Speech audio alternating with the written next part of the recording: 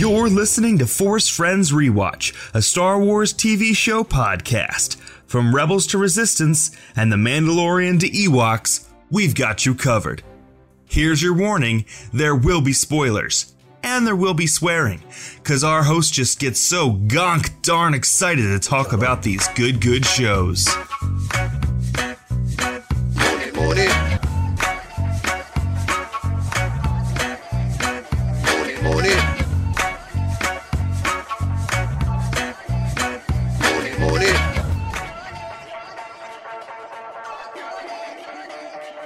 Welcome to Force Friends Rewatch. I'm your host, Andy.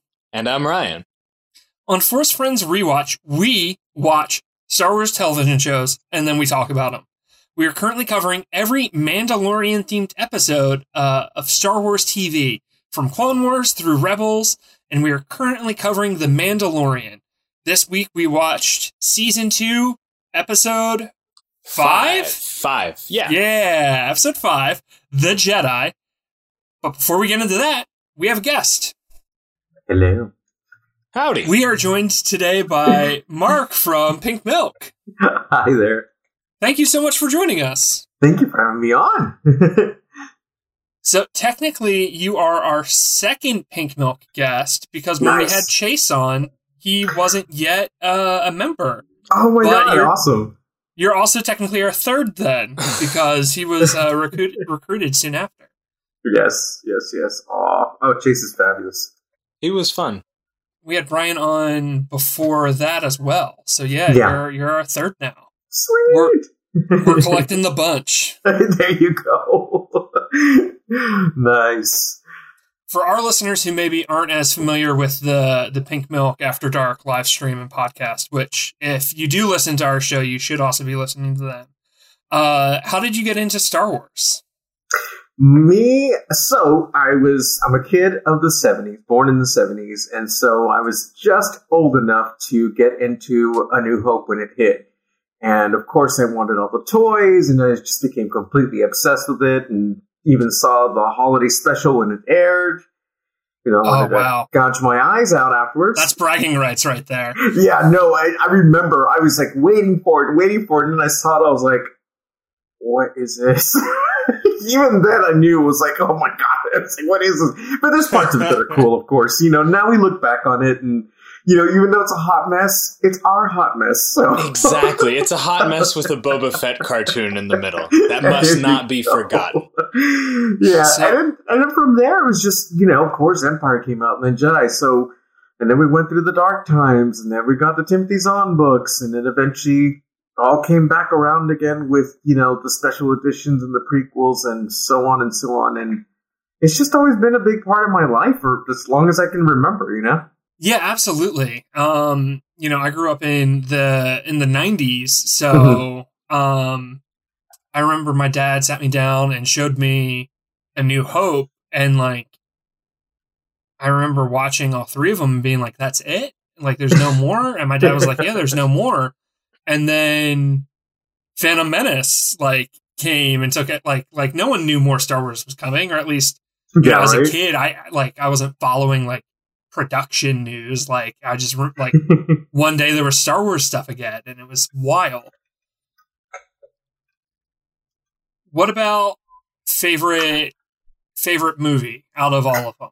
Which is a tough question, but it is. I mean, obviously, for me, the best will always be Empire. My favorite is Return of the Jedi, which is something that I think most of the Pink Milk group, including Chase, all agree on, if I remember. But I can't remember off the top of my head if Chase does as well, too. But, yeah, I really enjoy Return of the Jedi. I think it's honestly the one I've watched the most. You know, growing up, I've just always throw it on just to have it on in the background. I was so scared of Emperor Palpatine in that movie that I would fast forward anytime he was on screen when I was a kid and watching it. I don't think I knew that about you. Yeah, that's not something I talk about frequently, but I love that because it's embarrassing. But I was cool, so scared of him. But that's great because, like, I find that character, if I'm thinking of from like the point of view of being a little kid, I would find that character scarier than I would Vader, you know? just because the way he looks and the way he talks and everything. It's just like evil dripping from every delicious sentence that comes out of that man's mouth. I don't think I ever thought Vader was scary. I thought Vader was cool. There you go. Yeah. But Palpatine scared the shit out of me.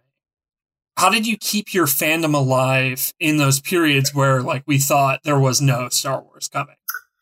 So that would be, like I was saying, where just watching the videotapes and the releases that would end up coming out in between, before we got the special editions, I would still very much... I worked when in the early 90s, I had started working at like Musicland Suncoast, right? Those retail stores. And so I was able to kind of have my finger on the pulse of, there's these video releases coming out. And so, whenever a new box set would come out, I'd be all gung-ho. And then I wanted to get the widescreen versions of them. And so those kept my fandom alive. And I just keep watching them, and just looking to see if there was anything I missed. But it was just the comfort of having the ability to be able to watch it on videotape whenever I wanted to. And, and then finally until Timothy Zahn books came out, I was like, oh, this is great. It's like, it's not a movie, but it's just something new to digest. And I ate it all up. So it was a lot of fun. And, and then finally when the special editions came around, I couldn't believe it. I was like, I'm going to get to see these on the big screen again. And now I'm an adult and I can go buy as much toys as I want on my own. So, because, everything... That's just the thing. Even with every one of these releases back then, going to Toys R Us for their midnight release was a huge part of the whole, just that whole era. It was just so much fun, and and there was so much product. Like you couldn't even afford it all in one night. Now, it's crazy. I know you are also on a Star Trek podcast, correct? Yes, yes. It's called Taking a Number 2, which is part of the Bad Motivators Patreon network. So I'm on there with Dallas and Steve and Catherine Neen. So I'm going to ask you favorite captain. Oh, good question.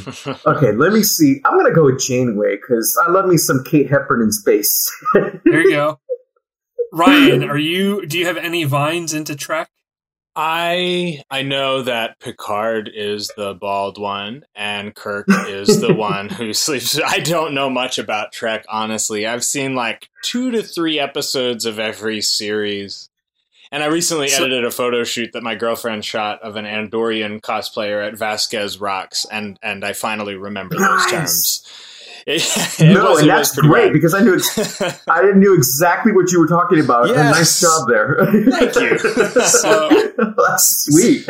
So Ryan, I'll ask you favorite captain, but it doesn't have to be a Star Trek character. Ooh, favorite captain. I'm going to go with Captain Falcon from Super Smash Brothers or Han Solo. A little generic. Okay. For me, from Trek, it's got to be Sisko. Nice. Good choice. Yeah. Oh, Avery Brooks is fantastic. Yeah. I kind of want Picard to be my dad, but I would want to work for Sisko. Yes. Oh, no, that makes perfect sense. Yes. Love it. I am not done Deep Space Nine yet. I'm working my way through, and so once I finish that, I'll jump on Voyager. But yeah, I'm kind of new to Trek. It feels weird saying that because I've been watching it for 4 years now. Yeah. But I still haven't seen all of it, so I hear you. Every once in a while, I'll do a rewatch of Deep Space Nine. I think I rewatched that more than any other series, to be honest. It's just an interesting show. There is, it's a lot. It's a very interesting show, and I love how when it gets past a certain point, it kind of turns the corner, and it's not the same again, and that's for the better. Mm-hmm. Yeah, absolutely. And then because I grew up on G.I. Joe reruns, and I know that you are also a Joe fan, I'm going to ask you top 3 Joes. Okay. Well, first two easy enough. Storm Shadow and Snake Eyes. And then if I got to go with a third, let's see. Scarlet, because she's got a crossbow. Nice. Ryan, do you have any vines into G.I. Joe, or am I leaving you in the cold again? I was once at a toy collector show in Pittsburgh while my friend bought a USS Flag and was very excited about it. Once again, that is my only, the Flag was cool. My That's a favorite beast. Joe is the flag. Yes, it really is. That's all I got. For me, it is Shipwreck, Nice. Dusty, which Oh. is kind of a pull, and then Lady J. Oh, sweet. Okay. Cool. I Oh, like Shipwreck. Shipwreck because he had the attitude. He was kind of sassy. Mm-hmm. Then there was an episode where Dusty becomes a traitor and joins Cobra. Oh my god. And I am always a sucker for a character who switches sides. Right? And it turned out to be like an elaborate ruse, and the only person who knew about it was Duke, but he got hurt. And so like the only person who knew he was deep cover was Duke. So all the Joes thought Dusty was a traitor, and it was it blew my mind as a small child. yeah. And then Lady J is just, a badass. So Yeah. And the Baroness is pretty cool too, though, if you have to think about it, though, because, Oh. that look alone, that outfit. yeah. Like, no wonder grown Andy has some we'll leave it at that. But yeah. Nice. We had them on VHSs, and then we had family friends who had kids who were older than us, and Yeah. they had all of the G.I. Joe toys. So when we would hang out with these family friends, Yeah. like their rating their toy cupboard was bonkers because they had the huge Cobra Fort that was in the swamp. Oh. I don't know if I remember that, But but I do remember the hovercraft. That was the toy I wanted that I never got. Yeah. Yeah, they had like everything. Nice. But because Joe is before my time, and I like grew up on like the VHSs, like none of my friends like knew or cared. Yeah, So yeah. getting to talk to people who a few years older and geek out about G.I. Joe is always fun. Yeah, that's great. Oh, I love that era. That was so much fun. All right, well, let's dive into The Mandalorian because this is a Star Wars TV show podcast where we only talk about Star Wars Only TV shows ever. and nothing else. Nothing. Off topic. Nothing Nope. else. Oh, God. So we watched The Jedi. The recap for this episode is probably going to be pretty quick. This is another like samurai western. Din lands on a fucked up planet, and he's like looking for Ahsoka. Bo-Katan told him, if you'll remember, where to find her. So he's looking around, and he talks to this like gatekeep gaslight girl boss lady who is like, hey, you should kill her, and I'll give you this super dope collectible that I had to wait in line for. It's 100% real Beskar. Yeah, and Din is like, you know what? I'm not going to say yes, but I'm not going to say no. And the scary badass lady is like, this is where you find Ahsoka. Din finds Ahsoka. They have a little fight. He's like, Bo-Katan sent me. And Ahsoka's like, oh, how's my favorite space lesbian? Let's hang out. Ahsoka and Grogu do like a Vulcan mind meld. And Ahsoka's like, his name's Grogu. He was in the Jedi Temple. I'm not going to train him, though. He's formed attachments. And Din is like, hey, that's bullshit. And Ahsoka's like, you can just drop him off at Tython and like some other Jedi might show up, even though they're all dead. And then everyone went on YouTube and made a bunch of videos about who that Jedi might be. Going back to the episode, they fight all the baddies. They free the town. And Din gets the collectible spear. And that's the episode. That's the whole thing. Ryan. Yes. Did you like this episode? I was not sure on my first viewing. On my second viewing, I enjoyed it, and I like it more now. Mark, did you like this episode? I did, but I think it took a second viewing to kind of take it all in, because when you think about it, it's a lot to digest. Just the sentence alone you said, we're talking about Bo-Katan before this. She directs us towards Ahsoka. All of a sudden we see Ahsoka on screen, and I'm like, this is just unreal. Like, I never thought I'd see this. Yeah. So, but I enjoyed it a lot now. I I think the hardest thing for me to swallow, not taking in outside factors with this episode, which we will get to that when it's negative time. But the hardest thing for me to swallow is that Ahsoka is wrong. And that to me was difficult. And I had to sit with that. Because Ahsoka saying she won't train Grogu because she knows what happens when Jedi form attachments, she's wrong. Like, Anakin did not fall to the dark side because of his attachments. Anakin fell to the dark side because the Jedi's dogma pushed him out and he thought he had no options. So that to me is like, damn, like Ahsoka's gotten old and has kind of like lost her way and is falling into the same traps that like fucking Yoda and Ben did is a bummer. Because when you see Ahsoka in Rebels, she is like the epitome of what a Jedi should be. And this older version of Ahsoka is falling into the same traps that we see Luke in The Last Jedi do, and we saw Ben in the original trilogy do, and we saw Yoda in the prequel trilogy do. So, like, that to me is kind of a bummer, but it's not necessarily a bad thing. It just, you know, the first time I saw it, I was like, yo, Ahsoka's fucking wrong and this sucks. And rewatching it now, I'm like, Ahsoka's fucking wrong and that's interesting. Yes, same. I have to wonder if you know, because considering Filoni, this is his character and obviously knows the direction he wants her to go in, if this is all part of a bigger plan, I guess the thing is, it's like we could have at least gotten her to spill the beans on why things happened the way they did, and it would have connected us further to what had happened before, right?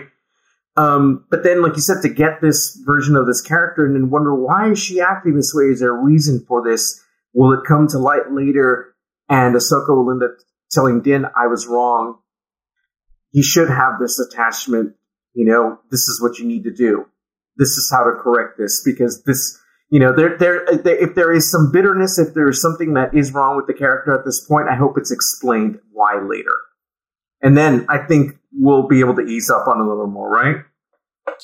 Yeah, and like, I know a lot of people are assuming that Thrawn and Ezra have not been found yet, but we don't know that.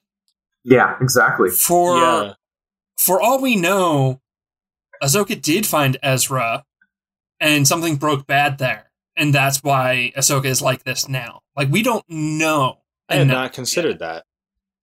And like, maybe she's looking for Thrawn for vengeance. Like, we just don't know. It'd be a shame to not see Ezra in live action. You know, like, we're assuming that's happening, but yeah, we don't know why Sabine isn't there right now. We don't know why Ahsoka is the way she is, and so I think for a lot of fans, where we last saw her in Rebels and the Ahsoka novel, we were surprised at this kind of attitude that she is displaying here, and this what's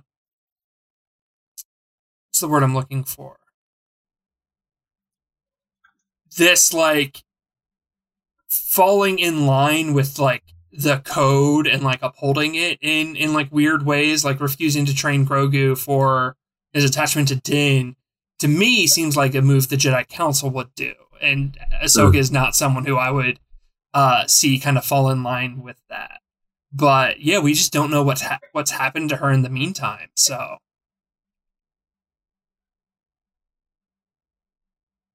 Yeah, there's a lot. I mean, this episode definitely, to me, felt like it advanced the story of The Mandalorian, but it was also kind of there to nudge the Disney Plus audience and say, like, hey, wouldn't you like a spinoff about this character? Would you? Say it into the microphone. So I think I think the vagueness of it and the wait, what was probably designed into it. I imagine that the answers are coming. Well, just like with everyone wondering, like, why don't Mandalorians take their helmets off during season 1? And Filoni was like, hey, is not an inconsistency. That answer is coming. And then we got that answer. Yeah. I'm assuming the stuff with Ahsoka is going to be the same way. As far as other positives, I do like that Ahsoka was introduced in a way that if you had not seen Clone Wars and Rebels, with context clues, you could pick up enough about who this character is. You probably don't know that she was Anakin's apprentice. You probably don't know that she quit the Order pre Order 66, but none of that's important. What's important is that she is an old Jedi who could potentially train Grogu or introduce new Jedi to train Grogu. And that's all you need. The Thrawn shout out too is fucking cool. Yes. That was kind of the moment in the first viewing where I was 100% on board. Same. I gasped out loud. I did not see it coming. When she said she was looking for her master, I was like, okay, the boring answer is Gideon. What's the interesting answer? But yeah, I hadn't quite gotten to Thrawn. Mm-hmm. Yeah, that was something else, because that's when we knew, whoa, there's a bigger picture here, something, this is, like you said, it was setting it up for what was to come and her own series and whatever we're going to see ahead. I love how this episode marries the Western with the samurai, mm-hmm. in that yes. in the grand finale, there's a samurai battle and a cowboy standoff. Yes. Yes. And they're both super riveting. Yeah, would you say, and I don't mean this in a negative way, would you say because of the way that it looks up until certain points where it is very, very rich and warm looking, that it can be bleak in certain parts, the way it's set up, because of the planet, the nature of the planet, the way it looks. Oh, yeah. But then we get some moments that are absolutely beautiful. Like Grogu and Ahsoka under the moonlight is one of my favorite Star Wars images. I just was really taken aback at how gorgeous that scene was. And of course, like you said, the fight at the end, just iconic. I'm so glad we got to see a face-off like that, and it was two female characters doing it, right? So it's fantastic. Yeah, it was a very bleak episode. I mean, it is a dystopia that we're seeing. It's this oppressive regime, and the visuals really sell it. What Emmy was this episode nominated for? I want to say costume design, but there was some other stuff, other visual stuff. Yeah, it's up for 8 Emmy Awards, but I don't remember. I wonder if this episode in particular, got a bunch. Yeah. To your point, Mark, and this is completely unrelated to what awards this was nominated for, but Ahsoka getting this badass duel with another woman, it didn't feel like a chick fight.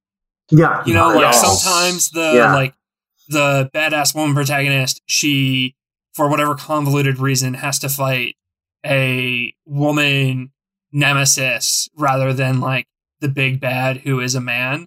Yeah, this felt like the big bad is a woman, and also Ahsoka is going to just be the one to fight her. It didn't feel like, chick fight. It was just a fucking badass duel between two characters who happen to both be women, and it was really, really neat. Yeah. A little, almost a little harking back to Kill Bill and Uma Thurman and Lucy Liu, and they're a great duel, in the snow. Mm-hmm. Obviously not as violent, but still, there was that tension there. But you gotta love it, especially because of the actress they picked to play the magistrate character. When I found out more about her later, I was like, oh, that's perfect. You could just tell it shone through, that person's prior training and whatnot, because they had, grown up learning martial arts. So it was perfect. Yeah, that's a great duel. She's still alive too. We don't see Ahsoka kill her. Mm-hmm. Which I did not realize until my rewatch. I guess for whatever reason, I blinked or whatever, and the first time I watched it, I thought Ahsoka killed her. But we we don't see Ahsoka kill her. So I wonder if that character who is maybe a Night Sister will be coming back again. That'd be fucking cool. Have you read about, or have you read or heard about the short story in the Clone Wars short story collection that a lot of people think is about her? No. Yes. No. There is a short story so the Clone Wars short story collection that came out last year, they're all like, it's 10 stories, and 9 of them are based on episodes that we've seen, just different perspectives. Like, there's one that's the first episode of Yoda and those 3 clones, but then it continues and it shows us what became of those 3 clones throughout the war. But one of the stories was written by Dave Filoni's wife, Anne Convery, has nothing to do with any Clone Wars episode, and it's about a human child who is adopted by a Night Sister clan that survives the massacre. And I mean, there she is. Wow. Because the costume designer said something about her being from Dathomir, but yeah, the story ends with her changing her name, but it deliberately doesn't tell you what she changed her name to. Okay, that's super interesting. Yeah, there's stuff there. The story's called Bug. Bug? Okay. Bug. That was her name before. But no, I am firmly in the she is a Night Sister camp. Ooh. She dresses like one. Yeah. First time seeing HK Assassin droids on screen? Yes. That's right. They didn't get to do much, but they were very cool. Like how they moved and stuff. They were neat. Yes. Just that name was a cool shout out too. Oh yeah. Absolute fan service. But like, if you don't know, you don't care. And if you do know, you get to squee and go, oh yeah, I miss him. Best kind of fan service. Yeah. I liked the space shotgun too. I thought that was really neat. That was rad. That's something like we've seen in like the Republic Commando games and stuff, but is this the first time we've seen it on screen? Yeah, that I can remember. I mean, we've seen stuff like that in like Battlefront. Yeah. But it was really, really cool seeing it in live action. Another Battlefront thing is the best people who play Jedi characters in the Battlefront games will strategically turn off their lightsabers to be harder to see. Yes. Especially in dark maps. Like if you're Vader or Luke, who's like dressed in all black as well, you can turn off your lightsaber and then like fucking force run at people and they won't see you coming until it's too late, and then ignite your lightsaber and just go to town. And seeing Ahsoka doing that at the start of this episode and like strategically turning off her lightsabers to like hide and sneak up on people and then turning them back on, I was just like, oh shit, she is a very high level in Battlefront. Damn. She's a middle schooler. All she does is play Battlefront. Yeah. Yeah, that introduction is something else.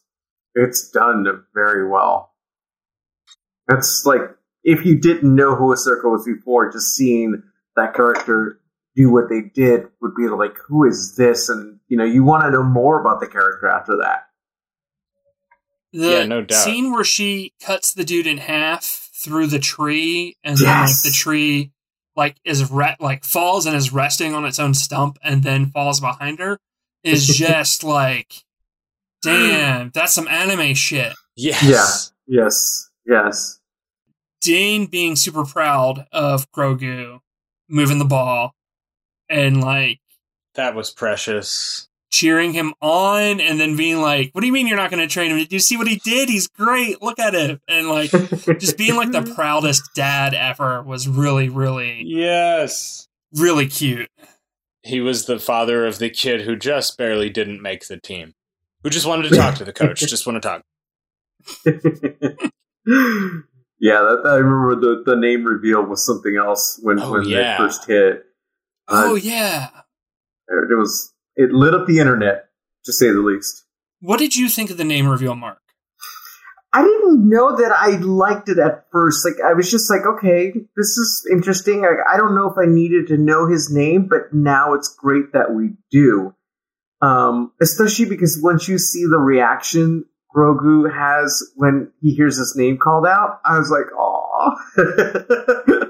And so it made it much more, it made it so that Din and Grogu were able to connect more. Now they knew, he knew his name. He could call him, because we were already leading. This is like one of the steps that leads to the end of the season and that gut punch, So it was very well planned out, and that's why in the end I'm glad they did that, because it really does help build that emotional tension until the release. Yeah, I was so in the original drafts of The Empire Strikes Back, if I can put my extra nerd hat on, Yoda was his last name. His full name was Minch Yoda, and I was very much in the camp that this kid's name was Minch. And nice. Yeah, but I so when I first heard Grogu, I was like, no, that's not what it's supposed to be. But after about a minute, I was like, okay, that's sufficiently cute. That is him. He is Grogu. I'll get over it. And I like it. Yeah, right. And now it's just second nature to even say it, and then you don't even think about it, right? It's like, oh, it's Grogu. And it fits, like Yaddle, Yoda, Grogu. It fits. Exactly. Yeah. And I think it's just the way, too, that they sold it, because once Ahsoka let us know that was his name, it just like I said again, I love how things were presented, and I love that we finally got to see things a little bit more from Grogu's point of view, because there was somebody that was able to interpret for him, and we get more of what this character has gone through. Yes. And it's perfect. It's really a pretty well made episode in that sense. Who do you think got Grogu out of the temple? R2-D2. So everybody keeps thinking that, right? I am all in on that one. Okay, I'll agree with that only if Grogu was able to climb inside like Kenny Baker and get him out of the temple. Yes. No, I don't know. I liked the theory that it was the Bad Batch, but that seems like that's not the case now. It could have been Joe Castanew. I don't know. Joe Castanew makes sense, especially with the Vader comic that Charles sold. Yeah. Oh, yeah. She was not messing around. No, she was incredible. That comic made me love her.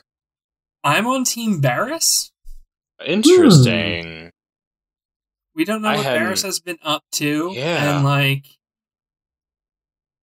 she could have known, she could have been, Palpatine maybe tried to recruit her to become an Inquisitor, and she was like, fuck this, I'm breaking out. And, she got to the temple too late to, save the day, but she managed to save Grogu. Gambit getting Marrow out of the Morlock massacre. Nice. For a real deep cut. There you go. But yeah, I'm on Team Barriss. That's an interesting one. I was a dummy who was convinced Quinlan Vos was going to be the Jedi who showed up. Even more To interesting. Tython. I was 100% convinced. I was like, the Kenobi show is coming. We know that Quinlan Vos and Kenobi were super best friends from Dark Disciple and from the Clone Wars episode. So maybe he'll be in the Kenobi show somehow, and they'll introduce him here in Mandalorian season 2, and then we'll get flashbacks of young Quinlan Vos and young Kenobi, and just some of that synergy. But no. And if they want to bring Asajj in, hey. I don't think she's dead. I mean, if they can bring Maul back, they can bring anyone back. I think interest is out there somewhere. Yeah, I hope so. What? Who did you guys think the Jedi was going to be? I was right. You were Team Luke? Yeah, but I also thought it could have been Ezra or a new character. Or Ahsoka being like, shoot, I was wrong. Sorry, dude. Yeah. Give me the kid. Yeah. Those were my three. And I would have to say, for me, I thought it would be Ezra. But then, like, with Luke, I was like, well, the time is kind of correct for this character to show up. But then it blew my mind. It's like, how are they going to make this work, right? How are they going to make that happen? And sure enough, we got it. I thought Luke was too obvious. Yeah. You know, I was like, there's no way it's going to be Luke. Like, that's the obvious. It's going to be someone else. So I was like, Quinlan Vos or Cal Kestis. I was like, the actor looks the same. They can put some makeup on him. But I was like, it's going to be Cal Kestis or Quinlan Vos. Cal Kestis would have been awesome. But then again, it's like, would that have made sense? Because remember how he didn't want to have Padawans or to be training young people. Like, remember, because he got rid of the list of them at the end of the game. That's 25 years ago. Yeah, that was when there was when it was too risky. Fair enough. Now it's Empire's gone now. It's safe to train Jedi again. Okay. Or so we think. So we think. I mean, I guess the problem with Luke is, like, it's my biggest issue with the sequel trilogy. There's very little I would want to change about the sequel trilogy. The one thing, if I could change one line, instead of saying Kylo Ren murdered Luke's students, say he scattered them. Yes. Because with it ending it with a massacre, it severely limits the stories you can tell between Return of the Jedi and Force Awakens. Yes. Because those characters are fucked. Yeah. So, like, you better hope Grogu graduates early, he gets on them AP classes, and gets out of there. But you know what? It's not his first massacre, so I think he's going to be fine. I mean, that's true, yeah. That's very true. This kid has a track record. He's got a merit badge. That is true. Maybe Grogu is the person that gets them out, so who knows? He pays it forward. Any other rapid fire round quick things that y'all liked from this episode? I liked, I didn't notice, I knew she was there, but I didn't actually notice her myself until this viewing. Moray flying around in the forest, or she's perched on a tree. Yeah. Yes. It was a nice little touch. Yeah, that was great. And then the creature design and during those scenes as well, too, with them in the background. Oh, yeah, those big dinosaur guys. Yeah, that's great. Oh. That was cool. The Loth Cat. Yeah. That's right. Love it. Definitely.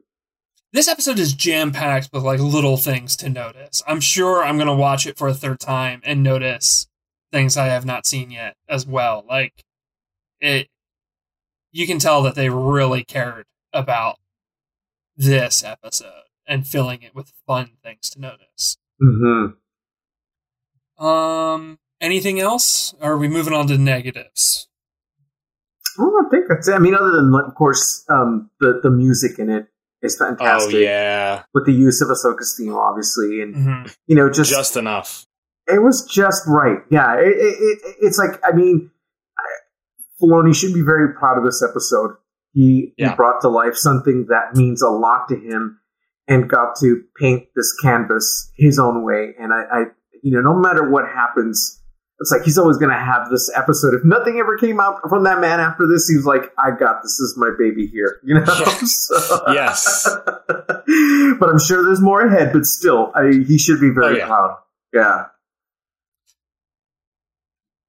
So two things I don't love. One of them is very silly, and then one of them is complicated.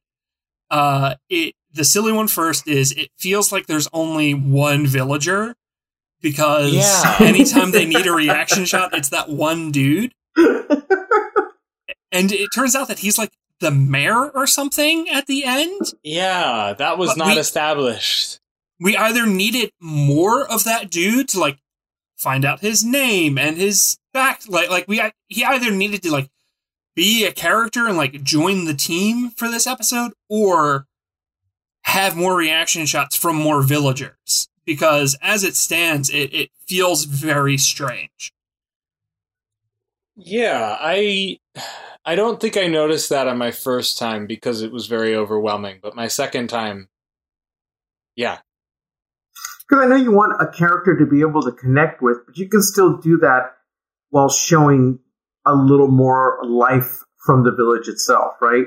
Because you want to fear for them. Obviously, we see people in pain. You know, they're restrained, they're being tortured, but it would have been nice to have a little more meat to chew on as far as like this is the village, and you know these are the folks that are going to suffer if this continues. Even just like a line or two saying like, "Oh yeah, this is I was the old mayor. Like, help me save these people." You know, like just a smidge more from him, and it wouldn't feel so weird that like we only go back to this one extra. Yes. Yeah. Well, everyone, like you're saying, like if he would have felt that he failed his people because these folks that had come through are so powerful that he couldn't do anything about it, that if we had gotten a little bit more of him and why he feels like, okay, now I want to be of some help, now that I can be of some help because just I've done a bad job. Mm-hmm. I don't know, something like that. But yeah, I mean that would have been interesting. But anyway, go ahead. Sorry. No, you're good. You're good. Yeah, it's like I said, it feels like a silly thing I'd change, but I'd either give him a little more meat, like you're saying, Mark, or scale him back some and focus on other extras as well, because he's in this weird kind of liminal space where like he's on screen a bunch, but we don't know anything about him.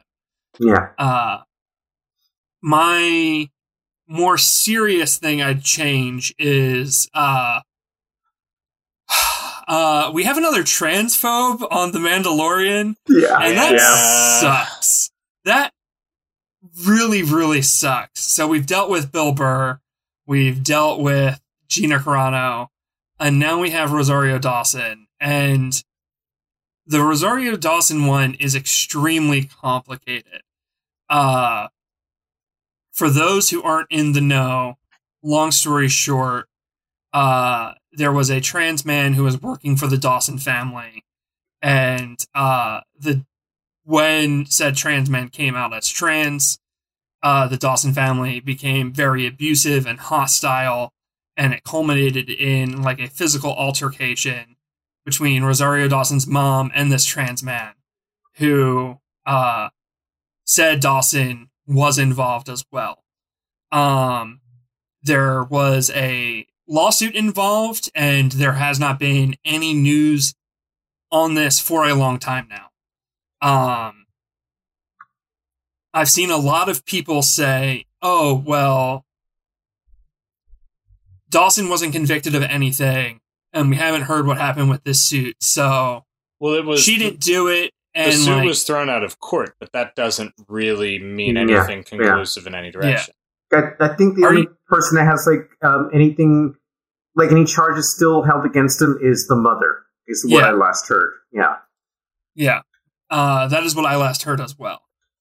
And so I've heard people say, oh, like, just forget about it. Like, nothing was proven and we'll never know, so it's no big deal. And trans people like deal with justice in this country in a different way than cis people.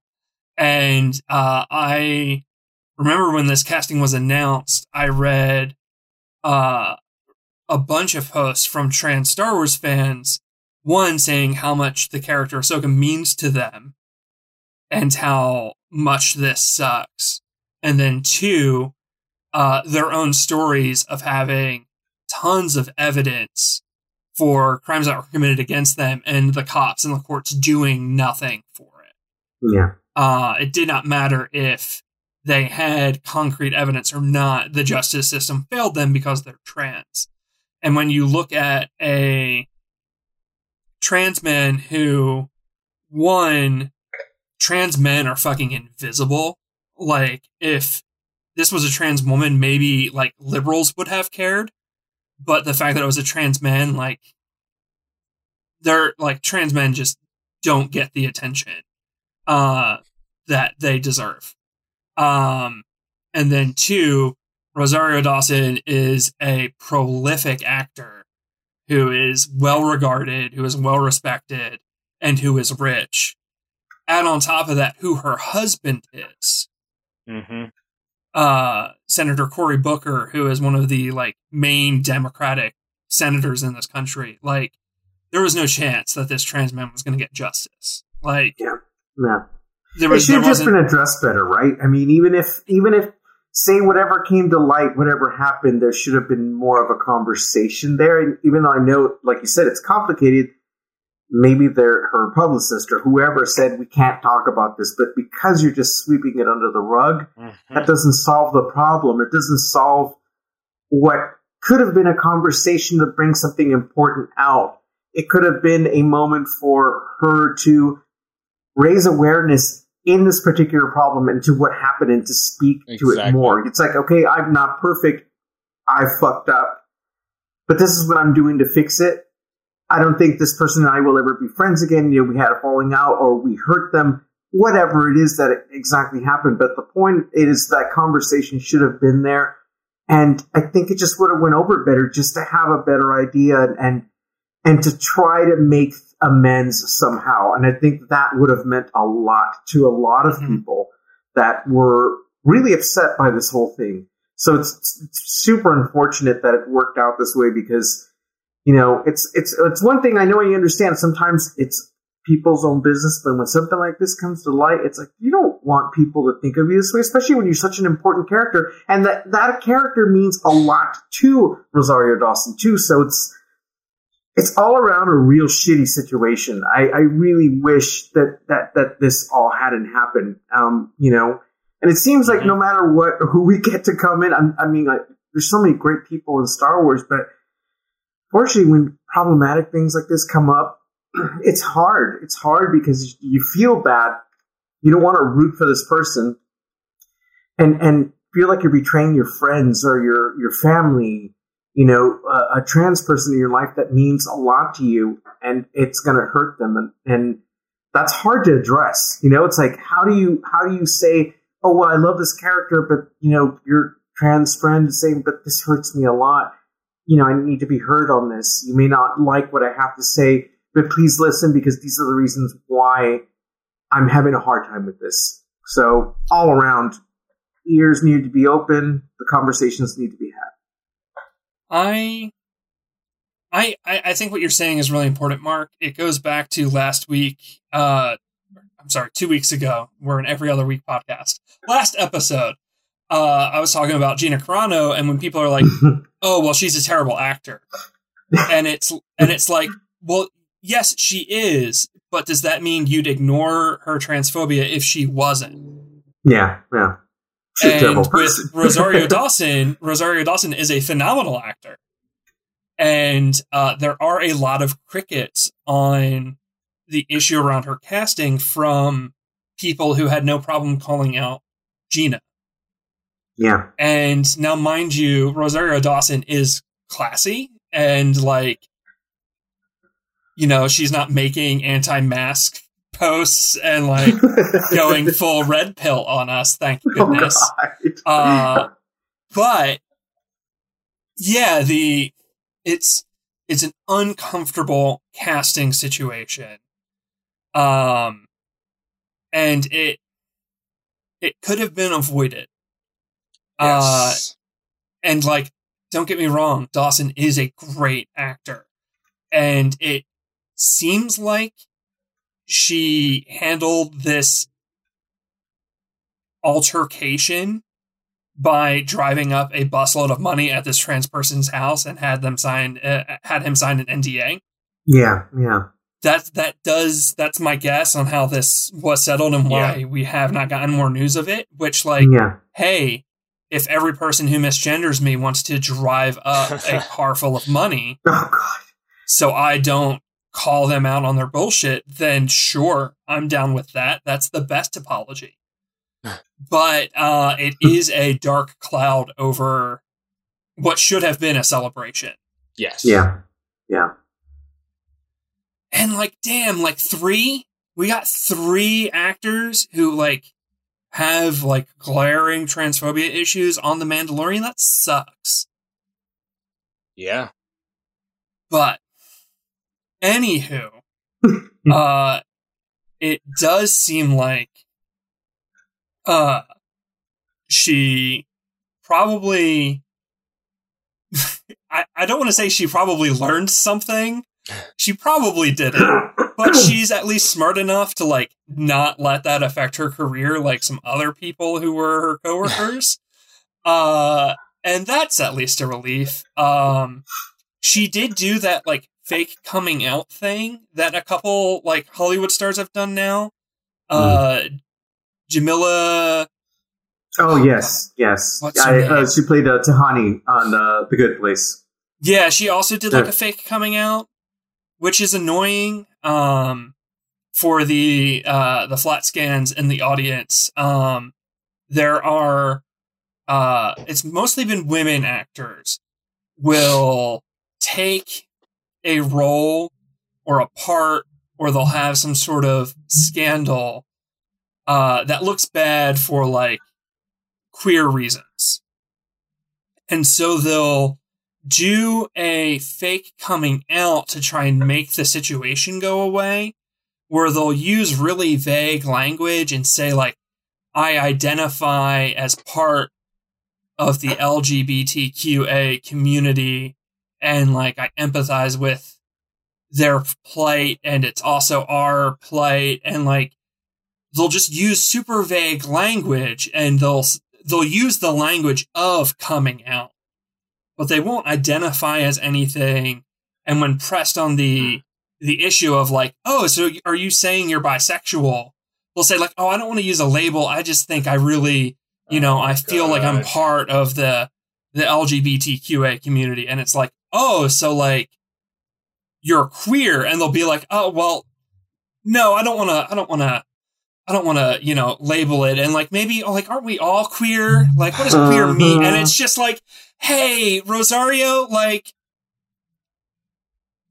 you can just not say that stuff. Like, hey, Tahani, like, yeah, you could chill. You could not. You could just say that you like queer culture. Like, it's okay, honey. Like, you can be a fruit fly. Like, like there is a like long-standing partner. Like there is a place for straight people in queer culture. Yes. You just gotta know. I'm all their affiliation. You gotta like know the language and know the rules and know how to dance, kind of thing. But yeah, Rosario also did one of those, and I'll never shut up about it. I'm constantly annoyed by it. In their quest to want to position themselves as an ally, it's just like they trip over their own tongues, unfortunately. Yeah. And like, you can just say you're an ally. You don't have to do this like weird fake coming out thing. You can just say like, hey, I'm straight, but like I love queer people, and I got in this weird altercation and I'm sorry about it, and I gave the person a truckload of money. Like, and it's good now. Yeah. It's as simple as like, okay, well, I had this one fling in college with my dorm roommate, and like that's why I feel like I'm part of the community. Doesn't work that way, but hey, kudos to you. Hey, I've made out with a lot of straight guys. Well, they say they're still straight, and I support them. If I had to be their college experimentation, then that's fine by me. Yeah, exactly. Yes, it's for a good cause, man. Yeah.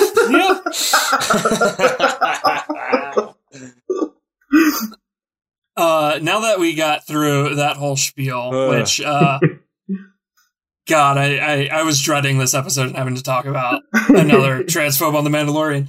Any other things that like we wish could have maybe gone a little bit differently, or anything like that, or are we pretty happy with this episode? I mean, that was kind of it. Like what you said about the mayor or whatever he was really struck me on this one. I remember my first watch through, I rewound because I thought I missed dialogue. Yeah. Yeah. It's possible that his part might have been bigger at one point, but they had to cut it down just because of the length of the episode had to be a certain, to fit in under an hour or whatever. That's the vibe I get. Yeah. And my only other complaint, I think, because along with the mayor, even though Michael Biehn gets a prominent role, I still think there should have been a little more to that character, too. And if we're going to give the mayor a little more, maybe it would have been cool to kind of go back in time a little bit and like kind of see how this all came about and maybe give Michael Biehn a little more to do, because he had like a great moment with the standoff and everything, right? Because that was great. But I don't know, I just felt like he was just underused, and he's a great actor, so, but again, there's only so much time, so I have a feeling there was probably a little more to this episode, or maybe someday we'll get like an extended director's cut of it, which would be great, right? And find out a little more of what was supposed to happen in this episode, but I will say that dude chewed every scene he had. He was great. No doubt. Yeah, he's a great actor. It's great to see him around, and also again, Dana Lee Santo was fantastic. They picked a perfect actress to play opposite Ahsoka, and have it culminate in the duel the way it did. Did y'all care about the Montrails being shorter? Not remotely. Not really. No. I mean, Star Wars magic can make pretty much anything possible, but those sort of things, like, you gotta go with what you get, and it could be different by the time we get to the show as well, too. There's nothing saying that they won't be a little longer by the time we see the character again, and I'm sure people will have a problem with it, but hey, look, we had special editions, things changed, so just go with it. I was maybe a little annoyed the first watch through because I really love her Rebels look. Yeah. This watch through, I was like, you know what? I have friends who are cis women who get breast reduction surgery just because, like, for back reasons or for just comfort reasons, they do it. Yeah. And like, I was like, you know what? Ahsoka could have done like that on her Montrails. I'm sure that gets hard to fight with, Like I'm sure if you're a Shak T. What is this race Togruta. Called? If you're a Togruta and you're not flipping around being a space ninja, it probably doesn't matter. But you know what? Athletes do that sort of stuff. So yeah, maybe she got them altered, and people get plastic surgery for all sorts of reasons. So indeed, yeah. But yeah, second watch through, it didn't bother me. Yeah, it's been a long time since I've seen this, because I saw it a couple times when it first hit, but it's been probably almost a year since I last saw this episode. So I was like, when you brought up we were going to be talking about it, I was like, oh, I'm due for a rewatch. This is going to be great. So it was awesome to see again. I used to watch every Star Wars TV show episode twice. Yeah. I'd do my first watch through, and then 2 days later I'd watch it again. Yeah. Now that we do this podcast, I'll watch it once, and then I won't retouch it until it's Force Friends time, and then I'll watch it the day we record. Nice. This was my second time seeing it, and it's a good, really fun episode. Any closing thoughts, Ryan? Not really. I thought her costume was gorgeous. I thought it echoed stuff we've seen her in before, especially in Clone Wars. Just enough. It does have that Ronin kind of wandering warrior feel to it, which is cool. Yeah, she's even got those the split toe ninja boot kind of things going on. Yeah. Mark, any final thoughts from you? The lightsaber design for her was just fantastic. The sound, just everything. It was beautiful. Beautiful.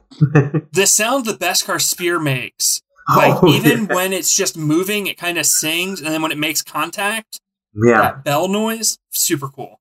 Yep. I have a final thought. You just awakened a memory. About this time I work in the TV industry, and about this time last year, I was on a project talking about Star Wars with some people, and an individual walked by and said that they had been involved in The Mandalorian Season 2, and I was like, oh, rad, like, how was your experience? This person was not a Star Wars fan, and they were speaking, very generically, like, oh, like, here's what the work days were like, here's where we shot, here's what we did, these are the directors I worked with. And then they said, and I don't know if I just don't know Star Wars, but it didn't excite me because as a kid, like, lightsabers were lightsabers, and now they're like white and skinny, and I was like, stop. You don't know what you just told me. Stop it. Oh, wow. I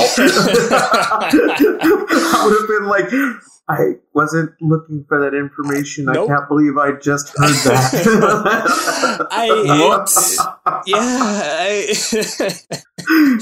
Thank you. Go away. Yeah.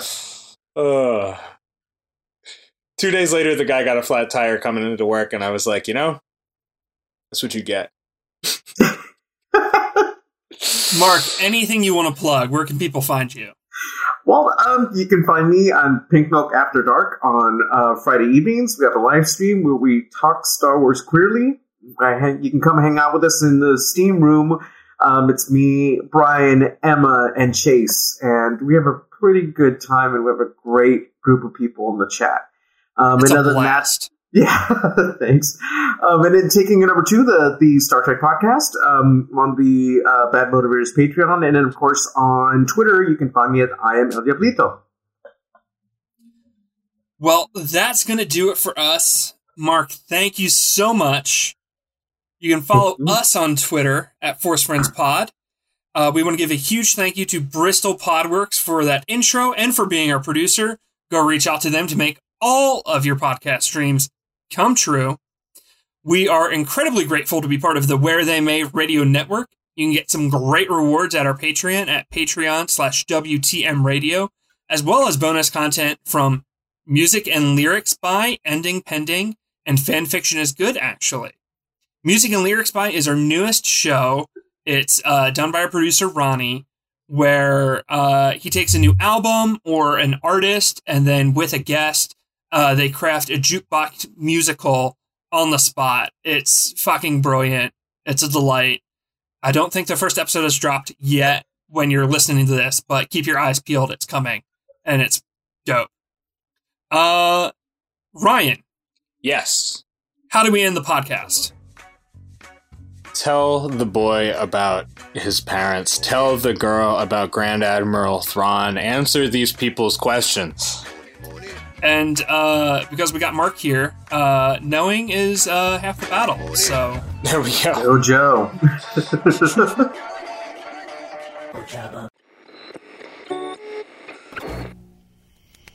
Where They May Radio.